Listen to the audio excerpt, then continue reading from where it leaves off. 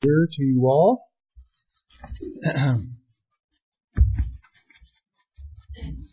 If you'd care to turn with me, please, to Exodus chapter 15. As I knew the day was approaching and it was New Year's Day, I thought, what's a good New Year's themed subject, and my thoughts came, well, not directly here, indirectly here, I suppose. Actually, maybe what we should do is start for a short reading over in chapter 12. You'll recognize this portion here as the beginning of the exodus of the children of Israel. And it was going to be a new year for them. It wasn't just the new year. Their year was actually being reordered for them.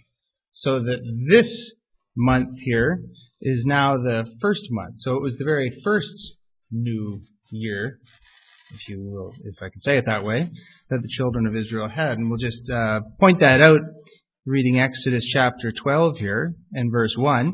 Now the Lord spoke to Moses and Aaron in the land of Egypt, saying, "This month shall be your beginning of months. It shall be the first month of the year to you. Speak to all the congregation of Israel, saying, on the 10th of this month every man shall take for himself a lamb according to the house of his father, a lamb for a household," and so on. And my point wasn't to go through the Passover here, but it's important to notice at least this, that down in verse 12 it says, "For I will pass through the land," this is the Lord will pass through the land of Egypt on that night, "and will strike all of the firstborn in the land of Egypt, both man and beast, and against all the gods of Egypt. And I will execute judgment. I'm the Lord. Now the blood shall be a sign for you." So we've skipped over the part where they take and kill the lamb and put the blood on the doorpost and upper lintel. But that blood that's on those places will be a sign for you on the houses where you are. And when I see the blood, I'll pass over you, and the plague shall not be on you to destroy you when I strike the land of Egypt. So this day shall be a memorial, and so on. Moving over into chapter 14, we come to the place where they camp beside the sea. You'll recall what happens is the destroying angel does go through the land. And all those who don't have the blood over their door, the firstborn is lost there. They're destroyed. They're slain. And a great cry goes up in all of Egypt.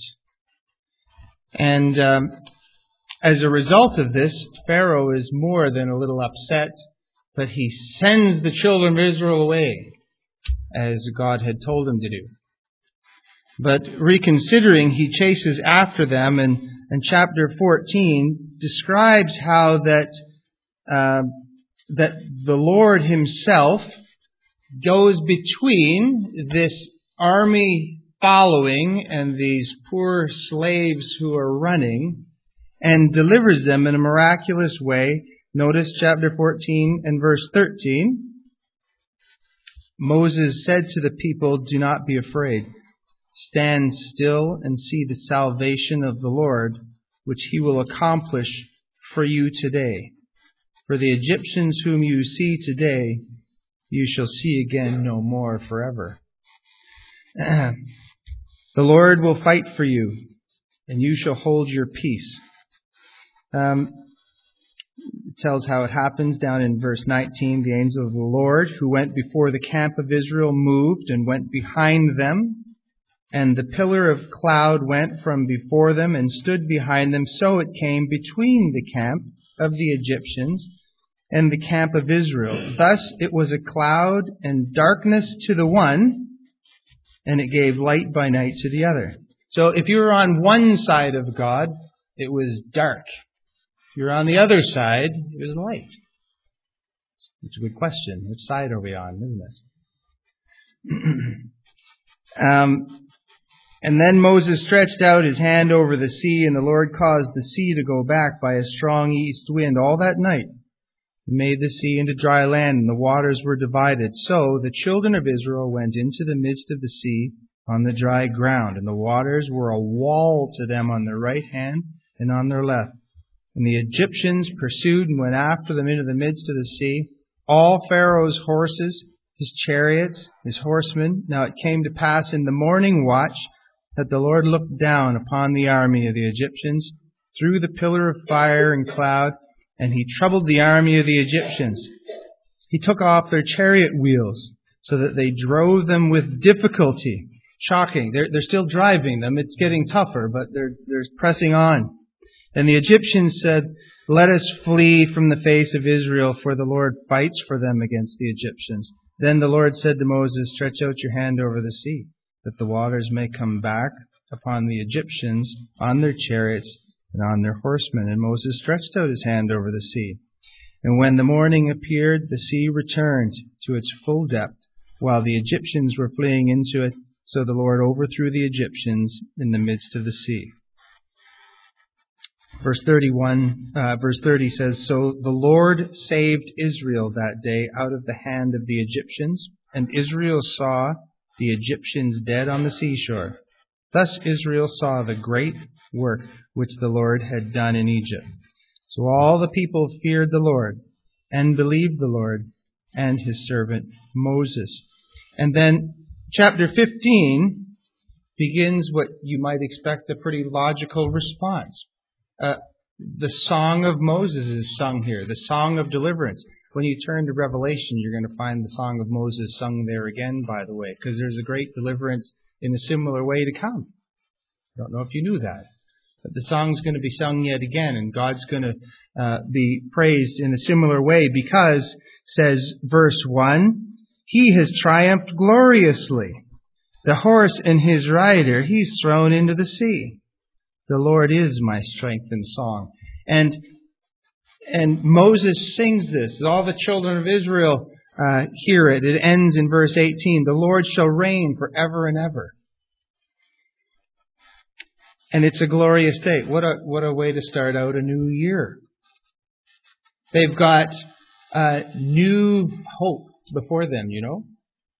These are ones who had previously been slaves, building the cities of Pharaoh. They were under bondage for, 400 years. Ever since, in fact, the new king came in that didn't know Joseph. And he put them to hard labor, so much so that they couldn't even think about being delivered. And when somebody came with the idea of being delivered from this situation, at first they thought it was a good idea, but it came at a price. And so they even turned on the person that brought the idea of deliverance. And so they've been given new freedom. They've been given a new master now. Instead of serving the Pharaoh of the land, now they're serving the living God, who's leading them through. They've got a whole new direction. Things are really looking up for the children of Israel.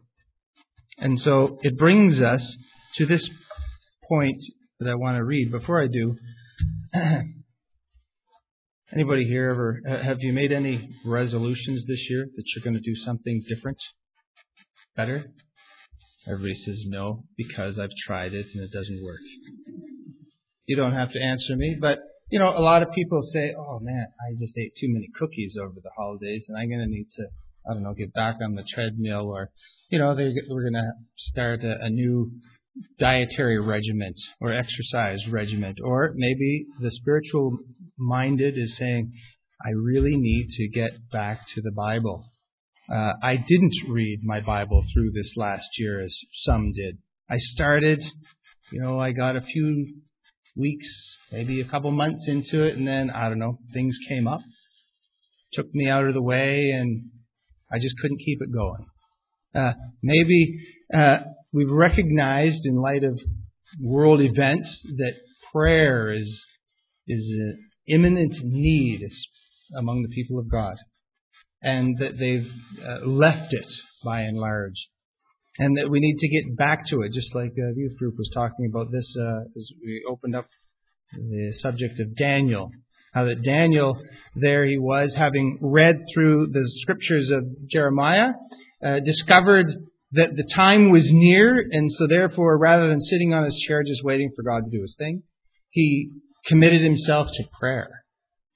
And that's really the place we want to be as a church.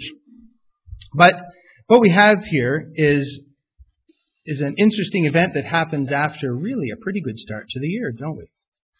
And I want to read from verses 22 to 27. This will be our main thought as we go this morning, because I have to ask myself this: what is it that keeps me from maintaining these changes I want to make, bringing about real lasting change? How do I do that? So let's read. So Moses brought Israel from the Red Sea. Then they went out into the wilderness of Shur, and they went 3 days in the wilderness and found no water. Now, when they came to Marah, they could not drink the waters of Marah, for they were bitter. Therefore, the name of it was called Marah, which means bitterness, as you know. And the people complained against Moses, saying, "What shall we drink?" So he cried out to the Lord, and the Lord showed him a tree. When he cast it into the waters were made sweet. There he made a statute and an ordinance for them, and there he tested them, and said, "If you diligently heed the voice of the Lord your God, and do what is right in his sight, and give ear to his commandments, and keep all his statutes, I'll put none of the diseases on you which I've brought on the Egyptians, for I am the Lord who heals you." Then they came to Elim, where there were 12 wells of water and 70 palm trees, so they camped there by the waters. Let's just ask the Lord to bless and help us this morning as we think of this. Our Father in heaven, we do want to pause and ask you to open our eyes to understanding. This ancient text here has been kept through the ages, and here we are able to look at it still once again and be taught of you. We pray that we might recognize in what has happened in the past the things that we can do to be successful in our walk with Thee. And so we just pray for help as we ask it in Jesus' name. Amen. So you'll notice that it goes without saying that the point that we've arrived at in verse 22 here is only because the blood was on the doors, on the doorposts there in the homes of the people that escaped. So what I'm about to go over this morning, really how our lives can have lasting change, is going to necessitate the fact that we have first escaped the wrath to come. And so I want to challenge, I suppose, anybody here that's never trusted Christ as their Savior. If you're not the child of God, you're not born again, you don't know for sure that you're going to heaven, that you want to think about that before anything else. And the reason is that there's a real judgment coming on the earth and on the gods of the earth, just like it was in Pharaoh's day. They worshipped everything but the living and true God. And they oppressed his people, and he said, "Let my people go." And they would not. But they made it harder and harder for them. And so the ones that believed the Lord put their trust in this blood that was shed, this lamb that is still observed today, yearly, in Israel, the Passover, which speaks of the Lamb that was to come. And so in the Lord Jesus we find the fulfillments of this, of course.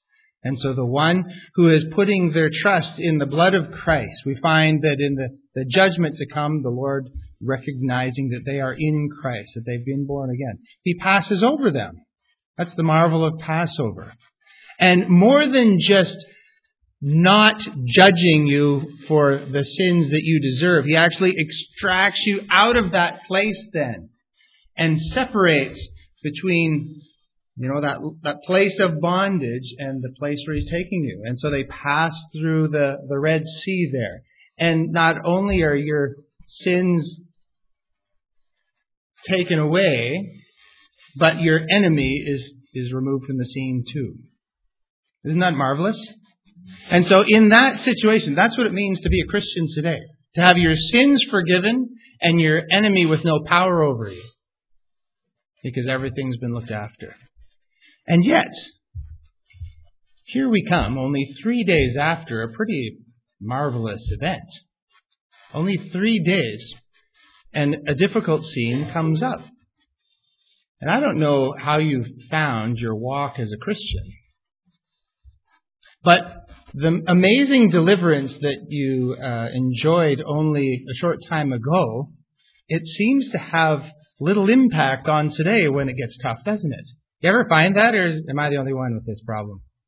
Well, the issue is not that my sins, which were paid for and God has forgotten them, or even my biggest enemy, the devil which walks about like a roaring lion seeking to devour me, is not even him. Do you know what? The problem's a lot closer than that.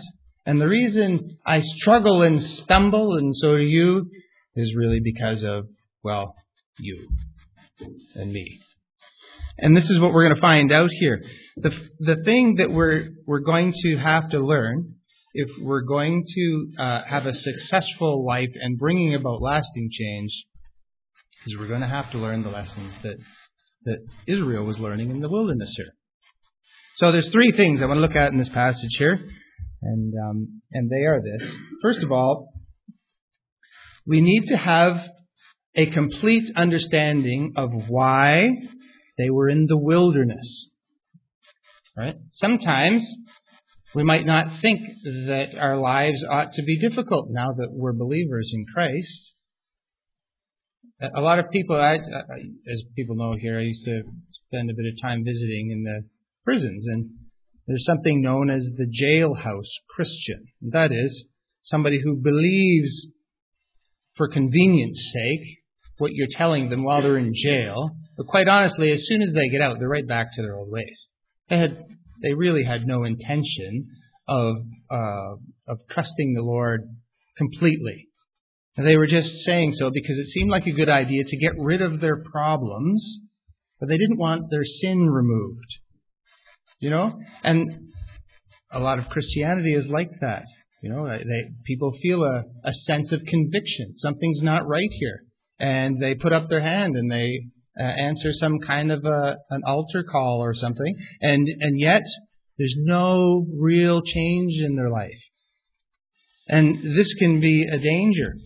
So we need to go into our new belief with understanding. The Lord Jesus said that they persecuted me. They're going to persecute you. So we're going to have troubles in this world.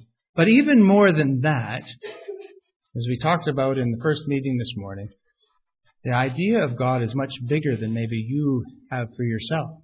And He's trying to make you like His Son. And that's the big goal. And that's what He said He's going to finish.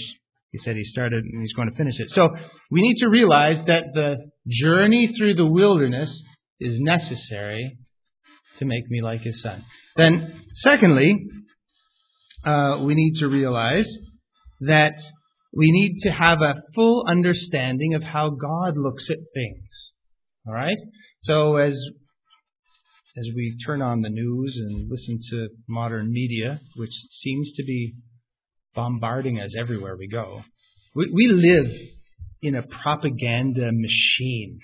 Anybody ever notice that? You can't turn anywhere without seeing a sign or hearing a song or somebody putting out a new idea that, when compared to the Scriptures, is just wrong. And the problem is, we'll start to believe that it's so. So that's the second thing. We need to have a proper understanding of how God looks at things. And then the third thing is to realize just how much I've actually been affected because I've lived in Egypt for so long. I don't know when you were saved, but I know for myself that it wasn't until I was 24 years old, and after 24 years of walking around Egypt in bondage, enjoying every minute of it, I told myself, of course, but the reality was that it leaves an effect. You carry things with you that you've seen, that you've heard, that you've done. Sometimes you carry things along you didn't do yourself at all. It happened to you. You were born with a couple of strikes against you. You grew up in a difficult environment. You didn't choose it. I mean, these, after all, were slaves of slaves. They were there for several generations, all they knew. They're brought out of there, and they need to realize just how bad off they really are, and to allow the Lord to heal them, it says there. So those are three things we're going to look at. So first of all, then, a complete understanding of why the wilderness. Obviously, when someone trusts the Lord, they're not taken right to heaven. For some good reasons. Probably right. First of all, the purpose for people trusting the Lord is so that the Lord can be vindicated on the earth. If you're a Christian here today, you're not your own. You were bought with a price. And God's intending to use you to glorify Him. That is, your life here is going to represent Him. People are going to see you and think of Him. That's His big plan. Is that what they think when they see you? It says, you'll be living epistles, known and read of all men. People don't read the Bible, but they see you every day. And as they know who you represent, they'll start to think about Him too. Marvelous that God would do it that way. You'd think there's got to be a better way. He says, no, this is exactly the plan. And so He brings us into the wilderness for the sake of, through this difficult desert journey of ours, so that we can be a witness to those that don't know the Lord. Now, there's going to be some training involved, of course. Secondly, we're here and not immediately to heaven because the idea is to help one another out. Right? He says that people will know you're my disciples if you have love one for another. And so we're here for each other also. And the last thing, and the most important thing, is this. The reason we are here walking through a difficult desert journey is so that we can know the Lord better. You see the illustration that's given here. He brings them to a place. It's only been 3 days. And the place that He brings them at, says verse 22, has no water. Well, no drinkable water anyway. And when they came to Mara, the name means bitterness there, we find that the water, whatever was wrong with it, was not in a drinkable state. And the question might be, what are you doing bringing us here? In fact, that was the question, wasn't it? It says in verse 24 that the people complained against Moses, saying, what are we going to drink? Now, the Lord brings us into a desert for the purpose of helping us to see what He's like. And the very first stop is a place where there's nothing to drink. He's promised to care for them, to look after them. He says we're going to the promised land. We were only 3 days into it. And we might start to think this if we're a new Christian, We come into this new life and we think, this is all great. And then all of a sudden we find out, it's not that great. I'm out here in the wilderness. I'm alone. It's hot. The way's hard. There's nothing to drink here. I'm parched. What should we do if we find ourselves like that? Well, In this case, they go to Moses and complain. And one of the things that we have happening here is our true self is exposed. We're kind of chronic complainers. As a matter of fact, when they were in Egypt, they blamed the king. Things are hard. And then when Moses showed up and things got harder, well, then they blamed Moses. And now they're out here and it's still Moses' fault. You ever notice whose fault it's not? It's never their own fault. You don't know anybody like that, right? Well, this is really what we're like. And so out comes in this hard situation a little glimpse of our true self, doesn't it? And so what does Moses do? He goes to the Lord, and the Lord, it says, verse 25, it says, the Lord showed him a tree. Well, we don't have to guess what this could mean, do we? Where do we go when there's nothing to drink? When the way is hard, when things seem difficult and God's not going to be able to do? Moses would say, and I'll tell you today, you need to go and look at the tree again. There's a tree, says Isaiah. It's a tender plant that grew up before him, a root out of the dry ground. No form or comeliness. When we see him, we will not desire him. This is the one, it says, who would carry our griefs and bear our sorrows. The Lord Jesus, right? And so even in this early stage, we see that the tree is there, and the tree, if it's cut down and thrown into the water, makes it drinkable. So that as difficult as this world seems, if I keep my eye on this tree, if I consider the Lord Jesus in the things that I'm doing, I will find that I will have water everywhere I go. And the whole point is that the trial brings me closer to Him. When you first are saved, what do you know about the Lord Jesus, really, right? Oh, yeah, well, there was some blood. I remember the blood. There was kind of a great escape. There was death involved. There was a cross. What else do we know? Not much right at the beginning. We just know we're saved. Well, the wilderness journey has this purpose in that through it we're going to learn far more about Him than we thought was there. So we're going to learn that not only is He able to make our walk sweet, but we're also going to learn that, He provides water where there isn't water at all. That the rock would be stricken. This would be a lesson in the wilderness too. The rock would be stricken. And then we were going to learn that the rock would provide water if we speak to it. Speaking of His high priestly ministry. We're going to learn that He's like the captain that leads us into battle. We're going to learn that He's like the serpent lifted up on the pole. And anybody that looks will live. We're going to find out that as we look at that, why a serpent? Well, we're going to see that He was made to be sin for us. He who knew no sin. That we'd be the righteousness of God. I'll tell you what, the wilderness journey is critical for this. That you learn who the Lord is. And without it, it's nothing, right? You get on into heaven, I suppose, and you'd never know why you're there. You look around, you wouldn't even recognize Him. But because He's taken us this way, that's going to be the main goal.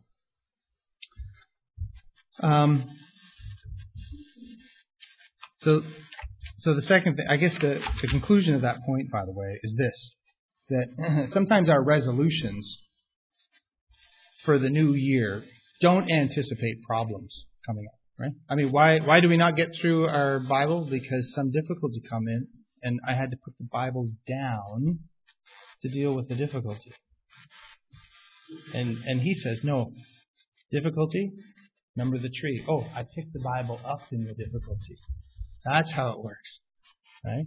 And so this is it. Our resolutions don't work because we don't consider why we're in this. That it's to bring us closer to God, not push us away. So the second one again was we need a complete understanding about just how bad our views are. And we find this here when Moses sets about an ordinance, says the end of verse 25, There he made a statute and an ordinance for them, and there he tested them. So Moses says to him right away, this is what you're going to need to do. If there's going to be any hope, I don't suppose they know just how long they're going to wander around yet in the wilderness, how long this is going to be, but however long it's going to be, we're going to need this.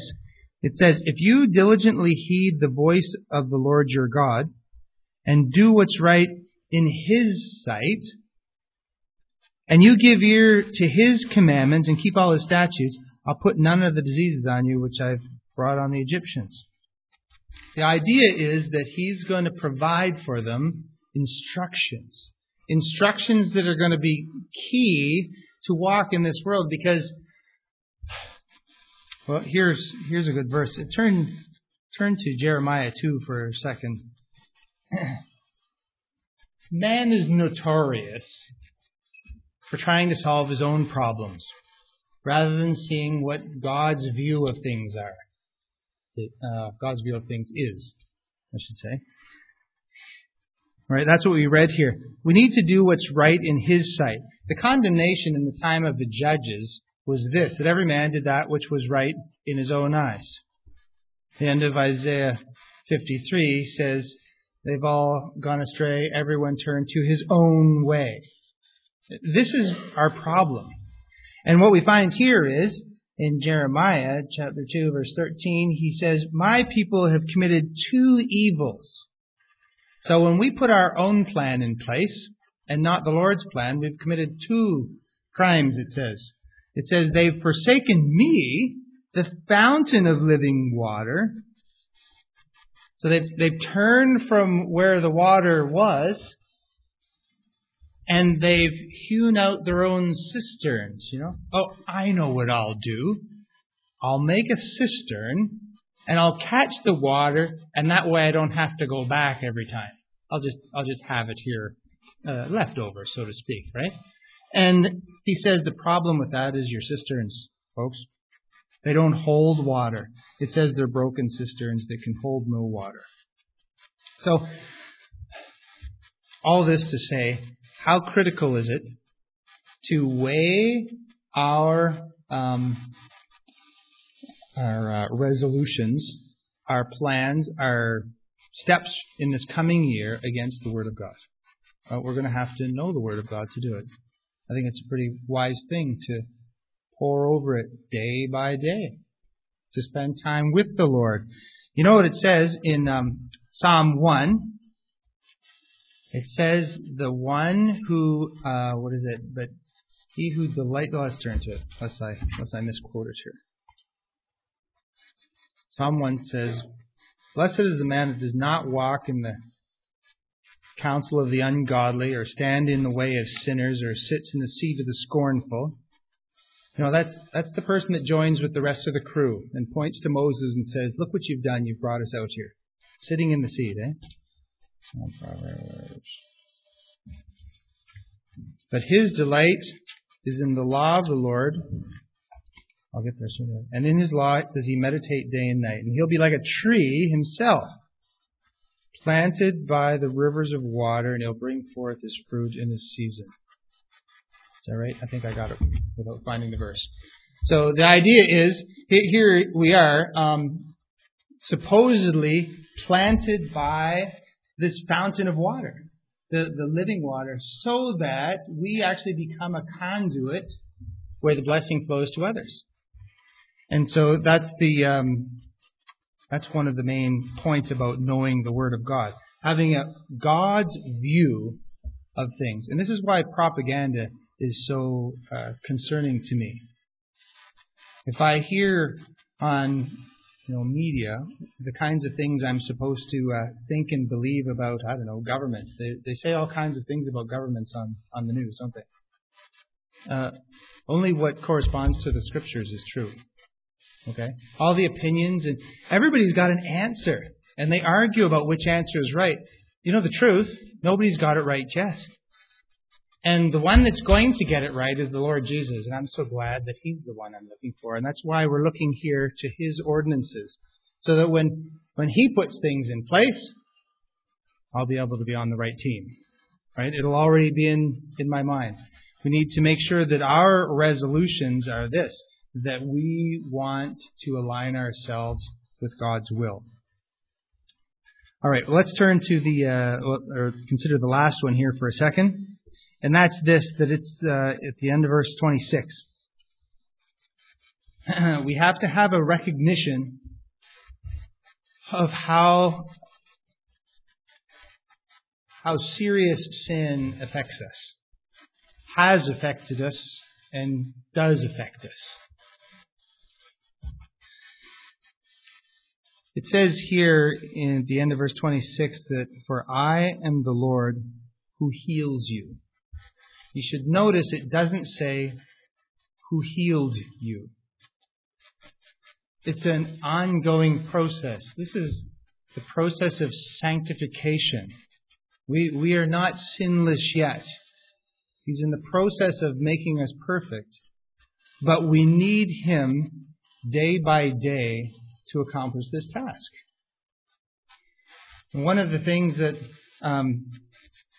is very difficult is when we see in ourselves or in others lack of progress. And sometimes we wonder whether we're saved at all. Sometimes we wonder if somebody else is saved at all. And the difficulty here is that we're all a work in progress. Rather than making a resolution where I'm going to fix these things that are known to me about myself, is that I'm going to resolve to, like the New Testament reminds us, to exhort one another daily, to lift up the hands that hang down. So look for the people that are discouraged. And the reason I say that is because instead of having a self-view, I'm rather going to be somebody who's used of the Lord to help others. And in so doing, it will have a cleansing effect in my own life. For I know that I must first remove the beam, from my own eye before I can move the speck out of my brother's eye. And so if I go along and I'm saying, well, I'm going to look after myself, I'm going to do this, I'm going to do that, I'm going to do the other, it's all going to fall apart again, as it did last year, unless I can recognize these three things. Once, the difficulties in the journey are for a reason, to help me to see who the Lord really is. Every day you should learn something new about the Lord. He should be a little bigger. His glories a little more glorious. Every day we should recognize that the Scriptures are the things that are going to keep us walking aright, and not to be impacted by those things that are without. Stick to the Scriptures for all of our direction. It says of those that they I'm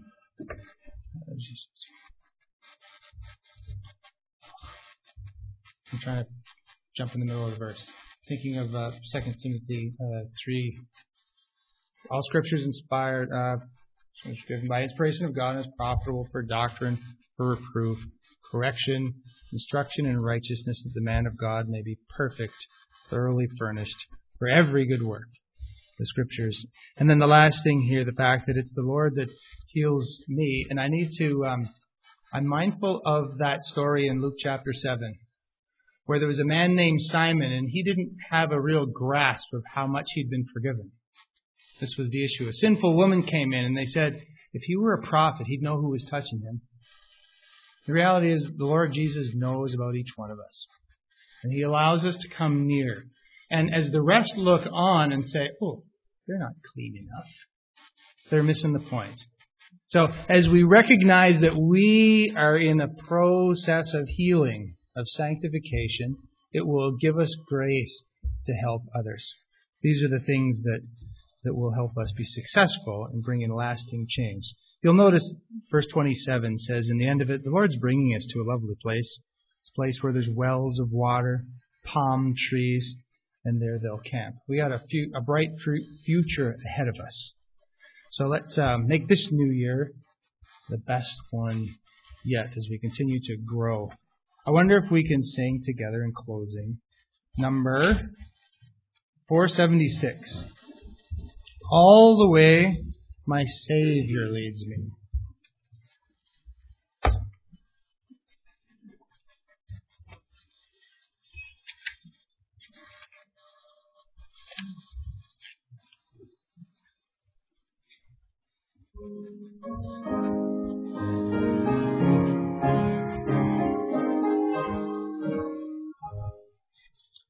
All the way my Savior leads me, what have I to ask beside? Can I doubt His tender mercy, who through life has been my guide? Heavenly peace, divinest comfort, here by faith in Him to dwell. For I know whate'er befall me, Jesus doeth all things well. For I know whate'er befall me, Jesus doeth all things well. All the way my Savior leads me, is each winding path I tread, gives me grace for every trial, feeds me with the living bread. Though my weary steps may falter, and my soul athirst may be, gushing from the rock before me, lo, a spring of joy I see. Gushing from the rock before me, lo, a spring of joy I see. All the way my Savior leads me, oh, the fullness of His love. Perfect rest to me is promised in my Father's house above. When my spirit clothed immortal wings its flight to realms of day, this my song through endless ages, Jesus led me all the way. This my song through endless ages, Jesus led me all the way. Amen. Father in heaven, we do thank You for the fact that Your intention is to lead us all the way to that promised land, a place where flows milk and honey. And we thank You that it's not there that we get to meet the Savior first, but here we get to meet Him. We thank You that He comes and meets the person in their need and their sin, delighting and desiring to deliver them, for He has wrought a great work at Calvary's cross. And then to lead us together through this dusty land, providing rest, nourishment, protection, and guidance all the way through. We think of that tabernacle that they carried those years through the wilderness, and how You, in the very center of the camp, were there with them. We wonder at this only to know that here You are with us in a far greater way, dwelling in the very believer himself. What a mystery this is. Christ in you, the hope of glory, it says. And so we just pray, Father, in this new year, where we might be more sold out for Thee, committed to recognizing You are our Master, we are not our own. And so we ask You, continue to lead. Use us in any way You would. For we ask it in Jesus' name, and for His sake. Amen.